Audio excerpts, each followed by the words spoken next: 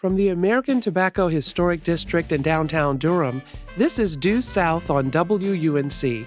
I'm Leonida Inge. And I'm Jeff Tiberi. Do you like buying flowers for some of the people you love?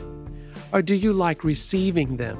If so, you're in for a treat this hour. We're turning our attention to bouquets and blooms, where to buy them, how to care for them, and which are best to give when you want to say, I love you.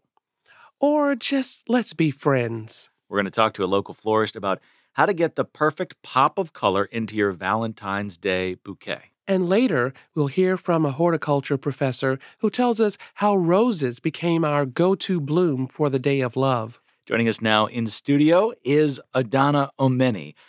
Adanna, welcome to Due South. Thank you. You're the owner of One Blossom, Two Bloom Floral Design, a floral company that hosts pop-up markets and community events across the Triangle. This Valentine's season, I imagine it's the busiest time of year for you? Yes. So for most florists, we have, like y'all are about to enjoy your Super Bowl. Valentine's Day is our Super Bowl, our first major event, as well as Mother's Day. But Valentine's Day is our first major event. Well, thanks for bringing us flowers. You shouldn't have. They're beautiful. So what do you have here? So today I have a mixture of flowers. I've chosen a color palette of pinks and reds. We have wax flower or St. John's wort. We have pink tulips. We have petite roses. And we also have ranunculus. And then we have some greenery. Tell me a little bit about these colors, red versus pink versus green. What do they signal? Pink is like a young love or so, but red is passion. What's one early challenge you faced in working with roses? It's so many challenges that you have as a business. My first challenge that I've ever had, and I think is my first Valentine's Day, we'll use this instance. I found a wholesaler. I ordered roses. They shipped me a box of roses, and half of them have been ruined during transit. Are those the most expensive flowers that would probably come to you? No, actually. So think of flowers seasonally. During Valentine's Day, roses have a premium. As a florist, we try to order them earlier so we don't pass the premium on. So when you see florists be like, pre-order now, and you see it as early as like January 15th, it's because we're putting in our pre-orders. And then we'll already know. There's always last minute people who are like, you know what? I got $50. Can you make my wife some flowers? And I'm like, maybe. But just ordering ahead allows us in December, for example, when there's a plethora of red, flowers roses are like 49 cents, right? But after that time, as we get towards February, those prices increases. Wholesale for us, the rose could be as much as $3 for one rose per stem. Oh, So 6 times as much, roughly speaking. Yes. That's really interesting. I'm interested, to my brain, it's just like, probably the most generic order is a dozen roses. What's the most common order that you get? And then what's the most unique or rarest or wackiest order that you've ever received? So I would say the most common order, of course, is, everybody wants a dozen of roses. We kind of tend to not do that so much because it's so cliche. Like, if you order roses from us early, then yes, we'll do it for you. But when it gets closer to Valentine's Day, I can give you a dozen roses, but will the value be there for me to give you, say I have a dozen heart roses that bloom in a heart, or I have a dozen freedom long stem roses that are going to bloom in 70 centimeters. Like, will you value that? As opposed to, you're like, well, I'm just going to go to the grocery store. I'm going to go to Trader Joe's, and I'm going to grab my wife some roses. You can grab those roses by the salad. I'm never going to tell you not to do that. Buy the salad. I like that. That's your favorite place to buy flowers, Leonida, the grocery store. I know, because I'm kind of cheap, I guess. Well, it's not that you're cheap. It's what in business you learn what it's okay that's what you can expense for yourself. Because I'm going to always encourage people to grab flowers, I want you to grab flowers because I invested my time in finding a farmer locally to North Carolina who at this time is tulip season. Tulips are about to come out of the ground. Some people can grow tulips in their basement or in their hothouses, and they put in that work.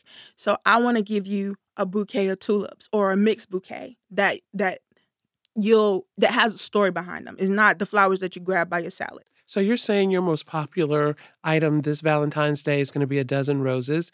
People don't want a dozen tulips. Or what's your favorite to actually put together for someone? So our most popular bouquet is just florist choice. That's always our most popular bouquet. What's that? Florist Oh, choice. the florist choice. I like Florist that. choice. Florist choice. So a florist choice is you trusting me, right, to deliver your feelings to the person that you love most. It's not just flowers that a florist delivers. I had this gentleman who just started, he was older, and he just started dating this lady, and she was older. So it was like young love, but they were older. He's all the way in Virginia. She's in North Carolina. And he was like, can you really help me out? I really love this lady, and I'm a trucker. I'm on the road, and I need to send flowers to her. And he was like, we just started dating, and I don't want her to forget.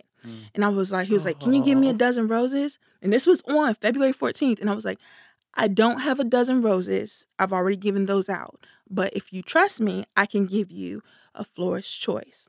Now, if What did you give her? What did you give her? So I gave her our red and yellow brandy roses. I gave her red and yellow tulips. I gave her sunflowers. I gave her wax flower, and I gave her carnations, just a little pop of red carnations. And we put them all together and with greenery. I put it in a candy dish so that it has a dual thing. Like, you're so sweet. This is sweet love. Sounds nice, Jeff. You got somebody giving you an idea? Maybe. I might be taking notes over here. Okay. Well, thank you so much and good luck. I know this is the busiest time of the year probably for you, and you're trying to bring love to so many folks. Adanna Omeni, owner of One Blossom 2 Bloom Floral Design. Adanna, thanks for joining us. Thank you for having me. Happy Valentine's Day. Happy Valentine's Day to you too.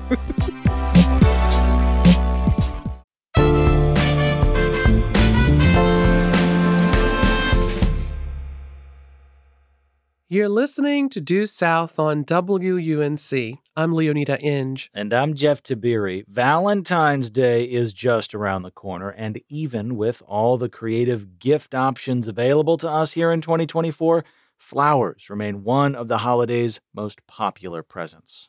Well, but if you're planning on buying a few blooms for your beloved one this year, you may want to start your search for the perfect bouquet early. Well, we're here with Dr. Melinda Knuth, Assistant Professor of Horticultural Science at North Carolina State University. She's going to take us on a tiptoe through the tulips, so to speak, and share some tips and trends for this season. Well, Dr. Knuth, welcome to Due South. Awesome. Thank you guys so much. I'm very excited to be here today.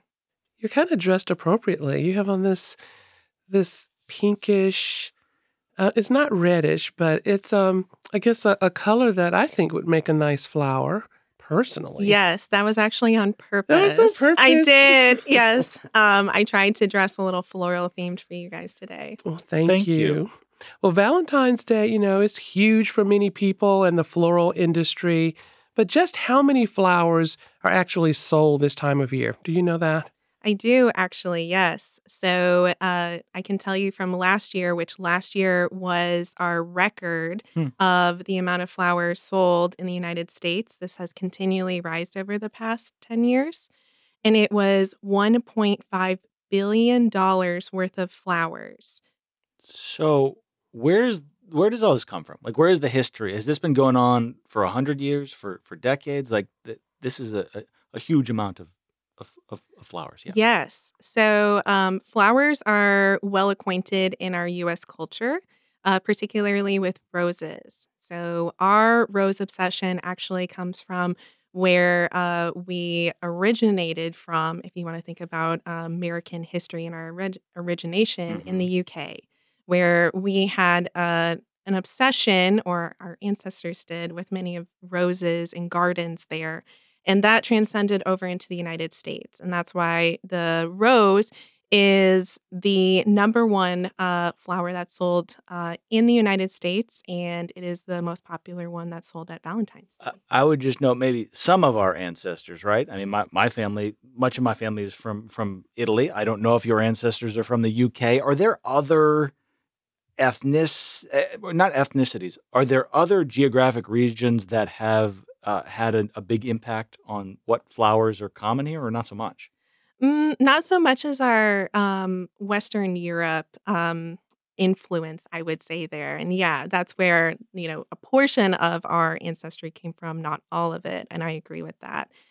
But that's where much of our influence in flower purchasing comes from. Also from the Dutch with tulips. So I liked how you said tiptoeing through the tulips. We know that, there are many places where people can purchase their flowers during this time of year, like from the supermarket. My favorite place to get flowers, because you're going to get the food and you're like, oh, look at the display, especially for Valentine's Day. But tell us the truth. Is there much difference between where you shop for your flowers?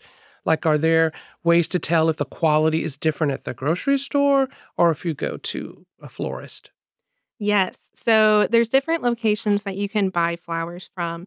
And usually from a floral industry uh, viewpoint, we view that supermarket and box store. And when I say box store, I mean like Home Depot and Lowe's. You can buy roses from there around Valentine's Day. For those of you who like to do some do-it-yourself stuff, you can go there and buy flowers, as well as Walmart and Target, etc. And usually from those locations, you are going to get pre-made bouquets and flowers that are ready at the moment. And so those kind of flowers are for those of us who maybe procrastinate a little bit, or also for those people who are looking for convenience. So I'm already at the grocery store. I'm already buying these other products. Let me pick up my Valentine's Day flowers at the same time. There's, of course, other locations to buy. There's locations online. And then there's of course, our traditional, the brick and mortar florist. And for those types of locations, they need a little bit more time, but you're getting that attention to detail, that personalization, that personal touch with those types of arrangements and those types of flowers. Dr. Melinda Knuth, Assistant Professor of Horticultural Science at North Carolina State University, is here with us on Due South. I'm interested in flower sourcing. What can you tell us about where our flowers come from and how much we ought to be paying attention to that? Yeah. So most of our flowers come from South America through our trade patterns and through our trade agreements. We have a very strong, very well-established relationship with Colombia and Ecuador, where we get most of our flowers So you're from. saying for Valentine's Day in North Carolina, our flowers in stores here probably came from South America? Some of them, yes. Okay. And perhaps I would say most of them did.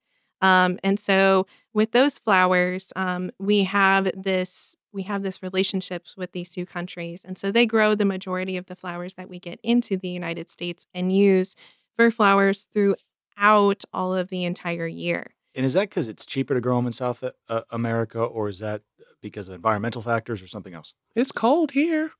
We can't. You grew up in Florida. It ain't cold there. I mean, I'm just thinking in North Carolina, I can't see, acres and acres of flowers being grown. They grow all those tulips in the Netherlands. I mean, the Netherlands is not that warm. You're the expert. Talk to us here. my. Yeah, absolutely. So you're right on both cases. So there's a couple of reasons that flowers are grown, or the majority of flowers that we consume are grown in South America. And one of the reasons is environment. In Ecuador and Colombia, they are in the perfect region of the world where they don't require as many environmental inputs in order to grow like pristine flowers. In addition, yes, some of the inputs, including labor, are less expensive there. And so flowers, which are very price sensitive for many consumers, are less expensive to be grown in those regions. Now, of course, there's some consumers who prefer locally grown, etc. And so there are flowers in those categories available in the United States. They might have a little bit higher price tag because of those higher environmental inputs, such as growing in a greenhouse instead of outdoors, or labor input. But you are insured with that local labeling that it is coming from either North Carolina, the Southeast, or domestically. So you said possibly North Carolina. Some people, because I think of how Christmas trees, up in the mountains of North Carolina undoubtedly is perfect. The conditions are perfect to grow our Christmas trees there, for example. So I just wondered, is there a flower that's really known and grows well in North Carolina that, maybe I could give someone for Valentine's Day? Yes. Okay. So funny that you If you're looking to mentioned. give somebody flowers. I'm sorry. Go ahead. Yes. So around this time is would be tulips, so bulbs, things that are a little bit more on the cool season. But you can also find some local growers, such as in Raleigh and in Durham, who have greenhouses, and they do produce flowers that require more of that warm season, such as snapdragons. I believe there's also potentially some rose growers in the area, but for sure, snapdragons, zinnias, those type of flowers as well. Leonida and I are hanging out with Dr. Melinda Knuth here on Due South, chatting about flowers and all things horticultural. State flower, I believe, is the dogwood. Is that one, just to build on this? Is there an abundance of dogwoods around here? So dogwoods can be used in floral arrangements, and so you would see that, but you couldn't. I don't think that you would be able to buy like a bouquet of just dogwood because it's a hardwood Right. branching, and Right. so it'd be a bunch of sticks. Got it. But That'd be a challenge. it'd be beautiful in an arrangement with other things, but by itself, it'd be a little bit more difficult. So if you receive any flowers for Valentine's Day, what's the best way to take care of the flowers? You don't want them to die overnight, do you? Well, some people have said once you cut them, they're dead already. I hear that all the time. My wife says. I know. So But lame. how do you keep them at least looking good for a few days? Yeah. So first of all, I do want to say that flowers add a lot to our lives as human beings. There's research to show that being around flowers can actually improve your mood and make you happier. It does. Yes. And we have research to back it up too, which is awesome. As an academic, I'm all about those numbers. So, not only, yes, they do die faster than, for example, a potted plant, but they're still contributing to your life in a positive way. Not only that, but you're communicating with others through the message of your bouquet, what you're trying to, that you love people and you care about them, which is a subliminal message that you can send. But should we put that little powder stuff in it? Flower food. Or Yes, people flower told me, food. some people say they put some 7-Up or Sprite in. Oh, What? no, no, Oh my no. Okay. Flower food. And their roses, That they little- say it makes them That last little longer. flower powder. That Yeah. little- So there are the flower packets that you get with a bouquet are specially designed to be best for flowers. So it includes an acidifier in case your water pH is off. Maybe that's what the soda's for. You said Oh, 7-Up. Well, Where did you get that idea from? 7-Up in the flowers. most likely what that's doing is providing that sugar that plants want. And so which is great. Plants need that, especially cut flowers. But lastly, the floral food includes an antibacterial agent in it. So when you put 7-Up in your water without that antibacterial agent, you're going to get all that gross, skunky water and all that buildup. And so it's not going to let your flowers last as long as they could if you use floral food. Oh, high fructose corn syrup isn't good for tulips. Who No. knew? Yeah. We'll see. I didn't know. Ooh. We've got just a couple of minutes left here. I want to just briefly acknowledge, I really like flowers. When my wife was in PA school, we did not live together for like a year and a half, and I would get flowers, typically from grocery store, Trader Joe's, Harris Teeter, and I'd have them in the house. And sometimes my friends would come over and they'd be like, "Oh, like was Blair here?" And I was like, "No." And they're like, "What's with the flowers?" And I was like, "I like them. Like I just like having them I around." love that. There's been some talk in recent years about how rarely us men receive flower as gifts. Why and how can we change this? Ooh, okay. So I think it has a little bit to do with our culture where flowers in American culture are seen as a feminine thing. And that's not the case because especially if we're talking about flowers in general, they're complete flowers. So they include both male, female parts. So really they're for everybody. But anyway, I like that rationale. yeah. Hey, flowers don't have a gender. I don't think that we should put a gender on who enjoys flowers either. I know. So what about potted plants? Potted plants for Valentine's Day. I've seen some tea roses in a potted plant. That should be nice, you think? Are they cuts or are No, they? I think they were like a little bush in a pot or something. Oh yeah, the little tiny Yes. roses. Okay, I'm following now. Yes. So those can be a nice alternative if you don't want to use cut flowers. You can get the little potted roses, and those will last a while as well. Usually, you can expect them to last a couple of months. I've got a question for both of you. What flowers do you most enjoy receiving? I'm just Who, curious. me? Yeah, for both of you. I mean, I'd rather rose gold around my neck. Ooh. Okay. In my ears, jewelry. I'll take any flower. I mean, I like sunflowers any time of year. My favorite.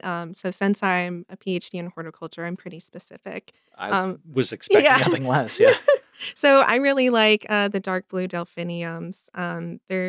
They're one of the few true blue flowers that occur naturally. There's maybe a handful of 20 that exist in the world, and that occur naturally. And so that's just a stunning flower. I think it's just very cool. Well, you know what? Thank you so much, Dr. Melinda Knuth, Assistant Professor of Horticulture Science at NC State University. Thanks for being here, and happy Valentine's Day. Yeah, happy Valentine's Day to you guys too. Thank you.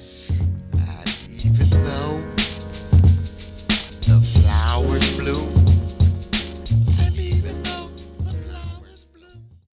This is Due South on WUNC. I'm Leonida Inge. Growing up in Florida, it always seemed so lush and green. But sometimes, traveling down the highway, I would see these trees that looked like monsters wrapped in these villainous vines that weren't strong enough to climb. Today, these vines can produce a lemonade-like beverage and has even led to the creation of a nonprofit in Western North Carolina that wants to bring public awareness to its uses for food, fiber, and art. What am I talking about? Kudzu's everywhere, it covers us from here to there. It's who we are, it's our destiny. Kudzu's That's the Red Clay Ramblers from Kudzu, a Southern musical. cheap green suit on the mountain. Alexis Hauk recently wrote about kudzu for The Bitter Southerner. The title of the article, Of Vines and Villains, Kudzu's Twisted History and Climb Toward Redemption. Jeff Tiberi and I talked with Alexis about kudzu's long and winding history, and it became clear that it's something that has been on her mind since she was a child. Where I grew up in Atlanta, kudzu is pretty legendary, and I recall it from my early childhood. There was a huge kudzu patch behind our house that my brother and I used to like to go and kind of marvel at, and we would also swing on some of the kudzu vines. So to give you a visual, basically, this looks when you see where kudzu has sort of taken over. It's basically looks like these rolling waves of just green. The leaf itself of the kudzu plant kind of looks like this large, flat, almost heart shape. But really what you take in is just the immensity of how vast it grows. It climbs up trees. It climbs over basically anything that's in its path. And when I was growing up, just kudzu patches were almost everywhere you looked, in places where, it just sort of had been let to grow at will. When I say it's legendary, it's also because there was a lot of ink devoted in my local paper. And then also, I just remember people talking about kudzu as sort of this scourge on the landscape, right? That would just smother everything. But, to me, it also looked kind of almost mythical. When I would pass by a kudzu patch, I remember being very fascinated by just the sea of green. It's a plant that's native to Japan and parts of China. It came here, as you allude to, a long time ago, a century ago. What is the kudzu line, and what has led to, I don't know, the hatred's a strong word, but the hatred of Invasive it. species, that's what it is. Yeah. So in brief, it did come over as part of the World's Fair in the late 19th century.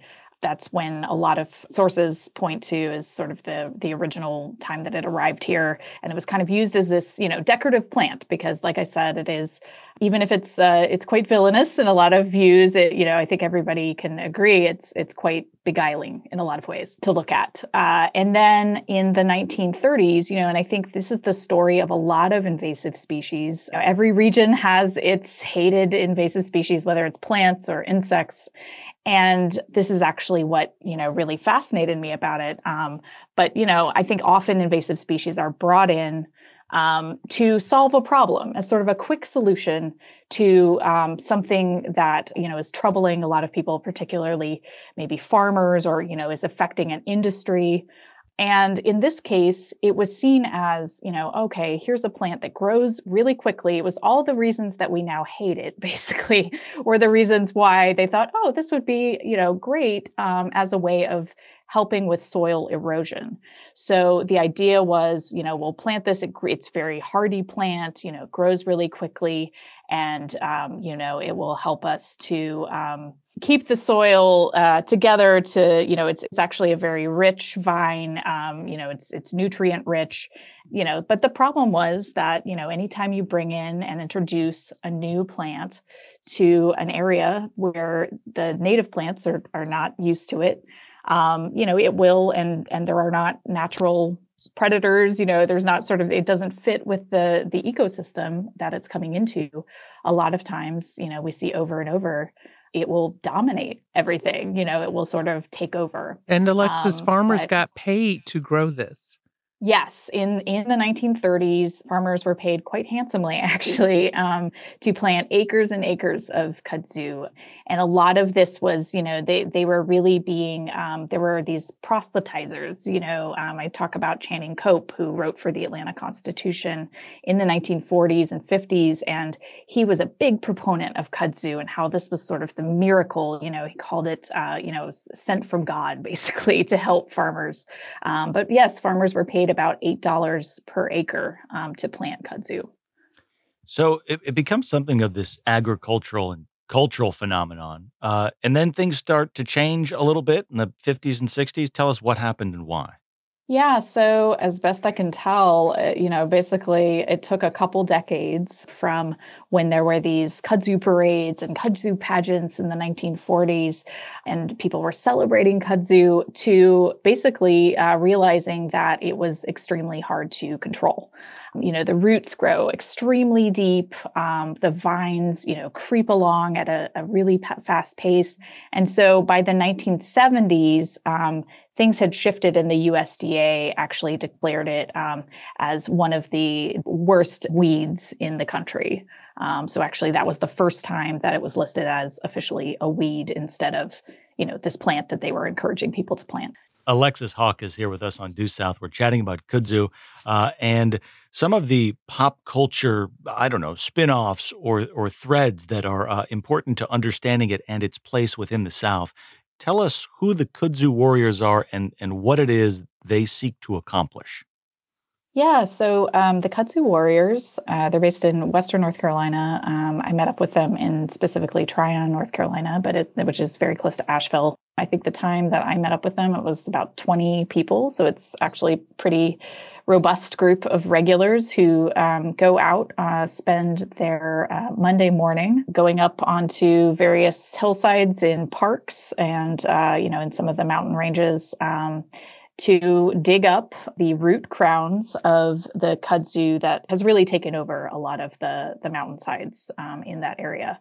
And they've been working diligently for about 10 years and have made incremental but definitely noticeable progress in cutting back on the amount of kudzu that's growing on the mountainside.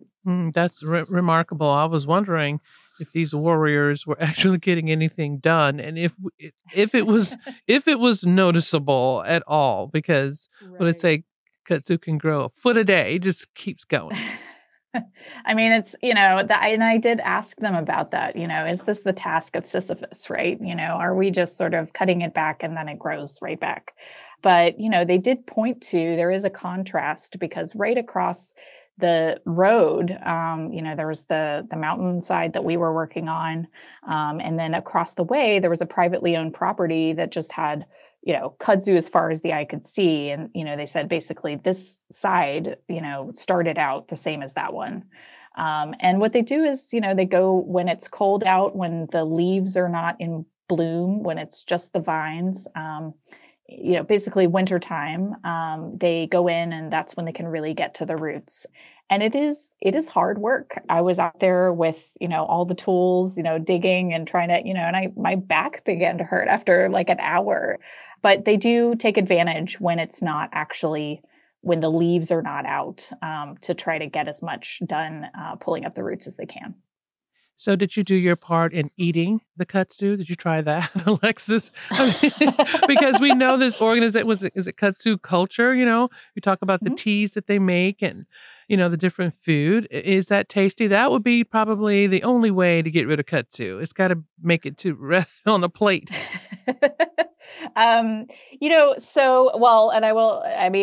With the kudzu warriors, when we went to coffee afterward, one of the volunteers had brought this like tincture to add to your coffee, if that had been made from, kudzu root.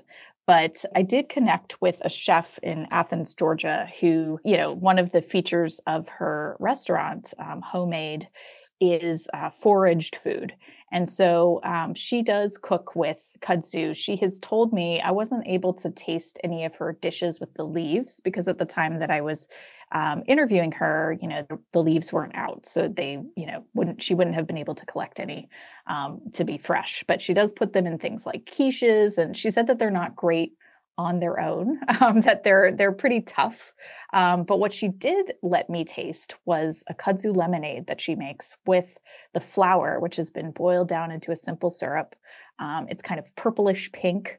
It smells like grape Kool-Aid.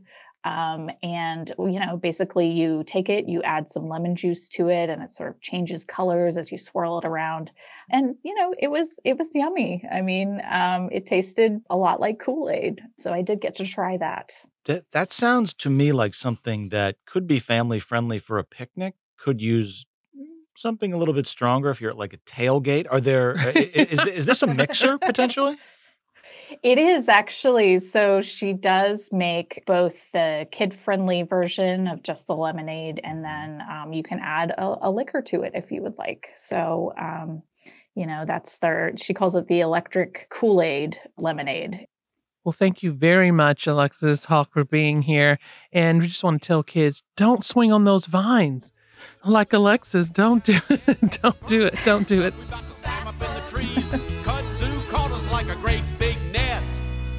Kudzu's everywhere. It covers us from here to there. It's who we are. It's our destiny. Alexis Hauk wrote about kudzu for The Bitter Southerner. She's a freelance writer who also works in healthcare communications. Before we say goodbye, Jeff had some thoughts on his performance in that interview. I call them welcome to the South moments. I had one when I first moved here in 2006. I was at the DMV and I was like, can we speed this up, lady, to the person in front of me? No, in my head. I didn't actually say that out loud. But I just had another welcome to the South moment because I just kept mispronouncing kudzu. I kept saying kudzu. I told you how to pronounce it, though. And I wasn't like actively not listening to you. I was just in my own head on it. But I don't think I'm alone. I think this is what happens to people throughout Cary and people throughout the Triangle and other Northerners like me. Kudzu. We don't have this where I grew up. And I grew up with kudzu, and that's why I told you this is how to pronounce it. And that's that. You've been listening to Due South on WUNC. Our producers are Stacia Brown, Coldell Charco, and Rachel McCarthy. Denarius Thomas is our technical director. Our executive producer is Aaron Keever. Our theme music is by Quilla. Thanks for listening.